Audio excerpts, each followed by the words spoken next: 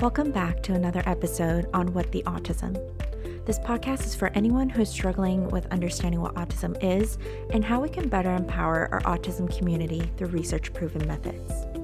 In each episode, I'll be sharing with you groundbreaking research and how the diagnosis of autism can often be misunderstood. If you are a new listener to our podcast, I highly recommend you start from episode 1 to catch up to speed on various terminology and concepts. Now let's get started. In today's episode, I want to talk about the research behind physical activity with autistic children. Now, it may seem like a no-brainer that all children should be engaging in some type of physical activity on a daily basis, but surprisingly, there was actually some interesting data when it comes to our children with autism.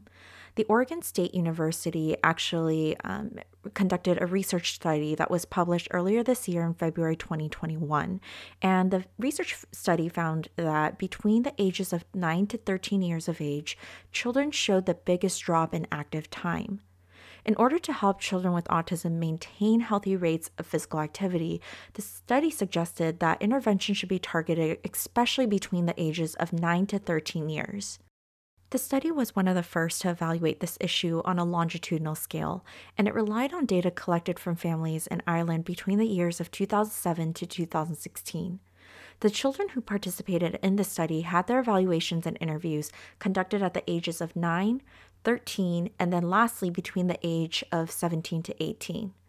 The study compared 88 children with autism to 88 children without autism over the course of these 9 years to determine how physical activity changed over time, along with the patterns on screen time usage.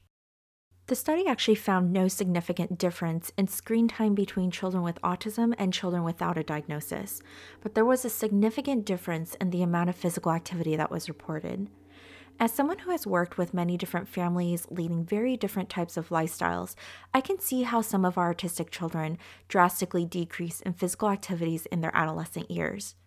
As academics become more demanding and services such as ABA, speech, and or OT starts to take up all of their afternoon, there's very limited amount of time to intentionally designate to physical activity. There's not enough time in a day to go around, and some of our autistic children even despise being outside. Being out in the sun during the summer is one of their worst nightmares, but with positive association to the outdoors and building a higher tolerance to physical exertion can oftentimes help a child better tolerate the outdoors. There's always a way to make things work.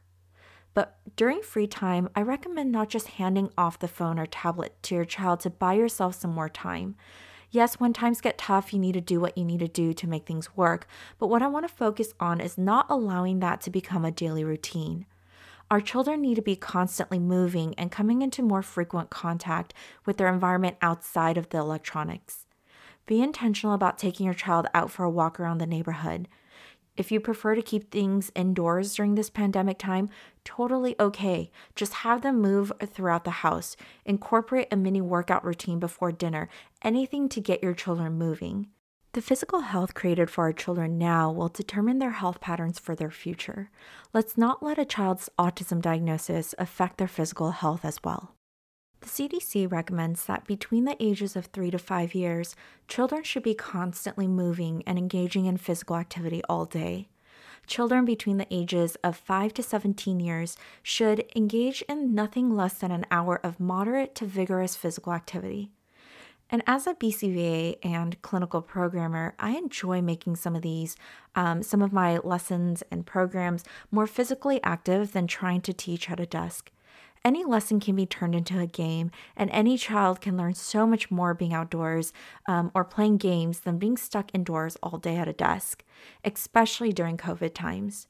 So if you're a parent, a BCBA, a behavior technician, a teacher, I highly recommend that you take a look at your child and determine how much physical activity can be incorporated into his or her daily activities to encourage more physical movement and healthier living in their many years ahead. If you'd like to review the research study that we discussed on today's episode, the article will be posted on our Facebook page, as always. But I'd love to hear from you on how you're keeping your child physically active during this pandemic.